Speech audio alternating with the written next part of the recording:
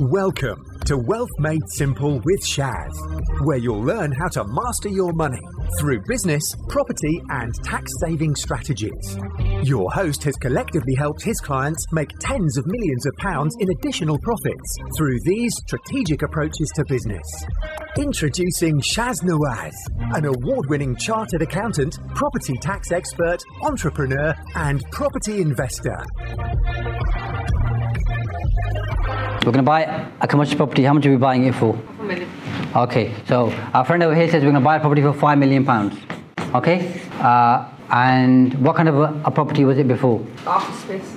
Okay, and we work out that the capital allowance value on this property here is £1 million. Okay, in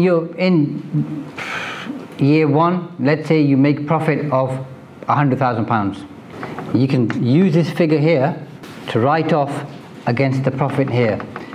And without, again, getting too complicated, and just try and keep it as simple as possible so you understand the concept, is different types, you have different types of pools for capital allowance purposes.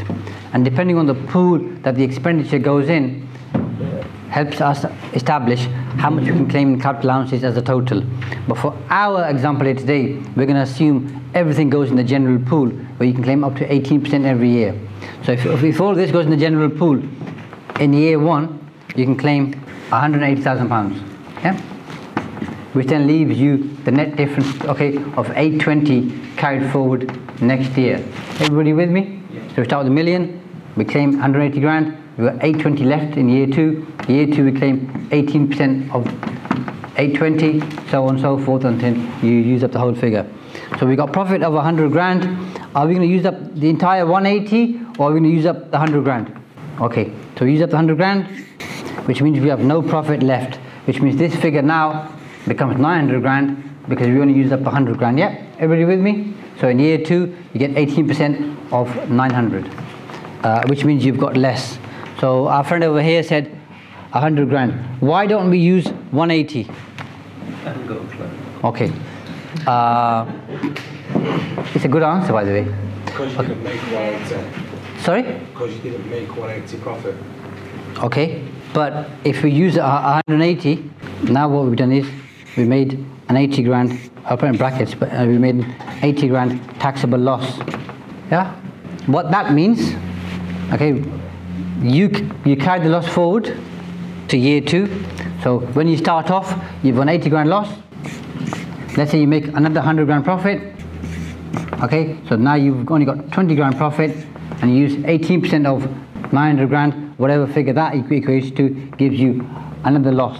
So what you want to do basically, to understand the concept, is try and use up as much of the capital allowances as you can to create a taxable loss. Because when the figure's bigger, the 18% is bigger, and if you don't use all of it, next year you get less to claim, which means it'll take you longer to claim the whole lot. So from a cash flow point of view, you're better off doing this, because in the second year, if you make, let's say, 300 grand profit, that's not going to cover this, as in the 18%. So having the 80 grand is going to reduce your tax significantly. Everybody with me? Yeah. Yeah. Then you've got something else called the annual investment allowance, where you can claim up to £1 million in one go, okay, of new expenditure, which is even better. But again, we don't need to go into that. The problem you've got is, like Bernadette said, you've got to be running a business where you can claim capital allowances, like service accommodation. So when you buy a property, and Dan knows all about this, by the way, and you want to claim capital allowances, Dan, what usually happens when you enter into a negotiation with a vendor? They don't understand it, so they say no. Then you have to get someone like Shaz to write a nice email saying, no, you're wrong, please do, etc. That goes to them. A couple weeks later, comes back, says no, and it delays your project by about 5 months. That's what happens, yeah. And then you'll have a wonderful lawyer who, when you talk to them, they'll say, this is getting very complicated, so Shaz, do our job for us, and talk to the other party's lawyer and try and convince them. And the kind of property that Dan usually ends up buying On the other side, we've got Shoesmiths or Eversheds or DLA Piper. These are really big firms, by the way. And then there's me here talking to a really big firm and trying to convince them that we have a capital allowance scheme, which we manage, by the way, with Shoesmiths. Yeah, I'll give you a round of applause, by the way. Yeah, thank you.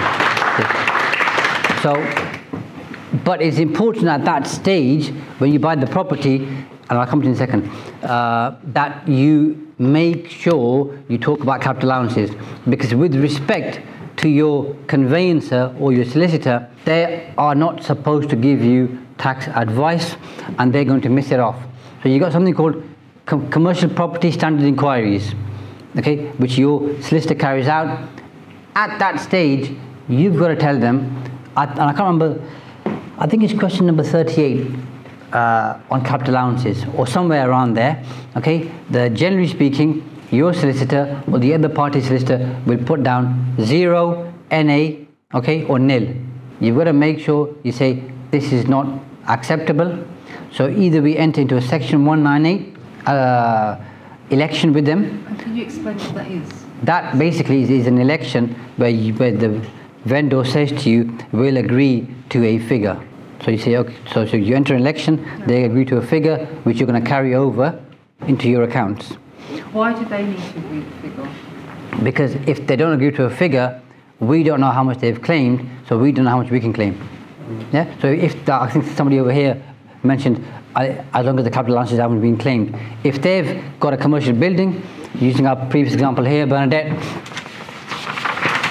and they had £1 million worth of capital allowances, if they've claimed the whole lot, there's nothing for us to claim. We can't claim anything. So they're only completing this Friday, and then the exchange, and well, let's say we complete within 5 weeks. So you're about to exchange on Friday? They complete this Friday. They're doing a flip, basically. Okay. And then 5 weeks later, I buy it. Okay. Yeah. So once they've done the flip, you've then got to say to them, I want to claim capital allowances, because you can't do anything right now because you're not buying the property. Yeah. So they've got to do what they've got to do. Once they've bought it, but are they doing an option agreement, whether they're going to assign the option to you? I don't think they have, because I was thinking, oh, have they paid the stamp duty? I'm not sure. I don't know if they have made it assignable. You want to find out? I'll come to this in a second as well. So if Bernadette, they've claimed the £1 million over here, that means all the fixtures, fittings in the building have been claimed for, there's nothing for you to claim. Yeah. Then when you carry out the refurb, and let's just say all 6 units are going to be service accommodation, when you carry out the refurb and you install new equipment, plant, machinery, you claim capital allowances on that element. But you're quite smart, like everybody else in the room here, because you're here. You want to have 2 bites of the cherry. The first one is on the purchase, and the second one is on the refurb. Yeah? So you get 2 lots of capital allowances. So you might have £1 million on purchase, and you might have 500 grand on the refurb. So you've now got 1.5 million to go at, which means, okay, this figure gets bigger in the first few years. So if maybe there's 2 questions here. So let's say they haven't asked the current vendor for a section 198. Yeah. Does that mean they can't claim any capital allowances? Yes. So then really I should wait, obviously, wait until they complete, then ask them if they made... Yeah, because we can't do anything now. If they made the purchase assignable to yes. me. Yep. And then ask them if they agreed a figure, but then... And the likely answer is they haven't, by the way. But then how do... That figure would have come from there, let's say they have used a tax specialist or capital allowances specialist, and that figure might differ to my... Then you come and see me, and then I'll start that negotiation for you and get you to the answer. Because it's long-winded. But you can't do anything right now, and No. you can't advise them, you've got to do this because they're going to complete on Friday. And even if you do advise them, they're not going to take your advice, generally speaking.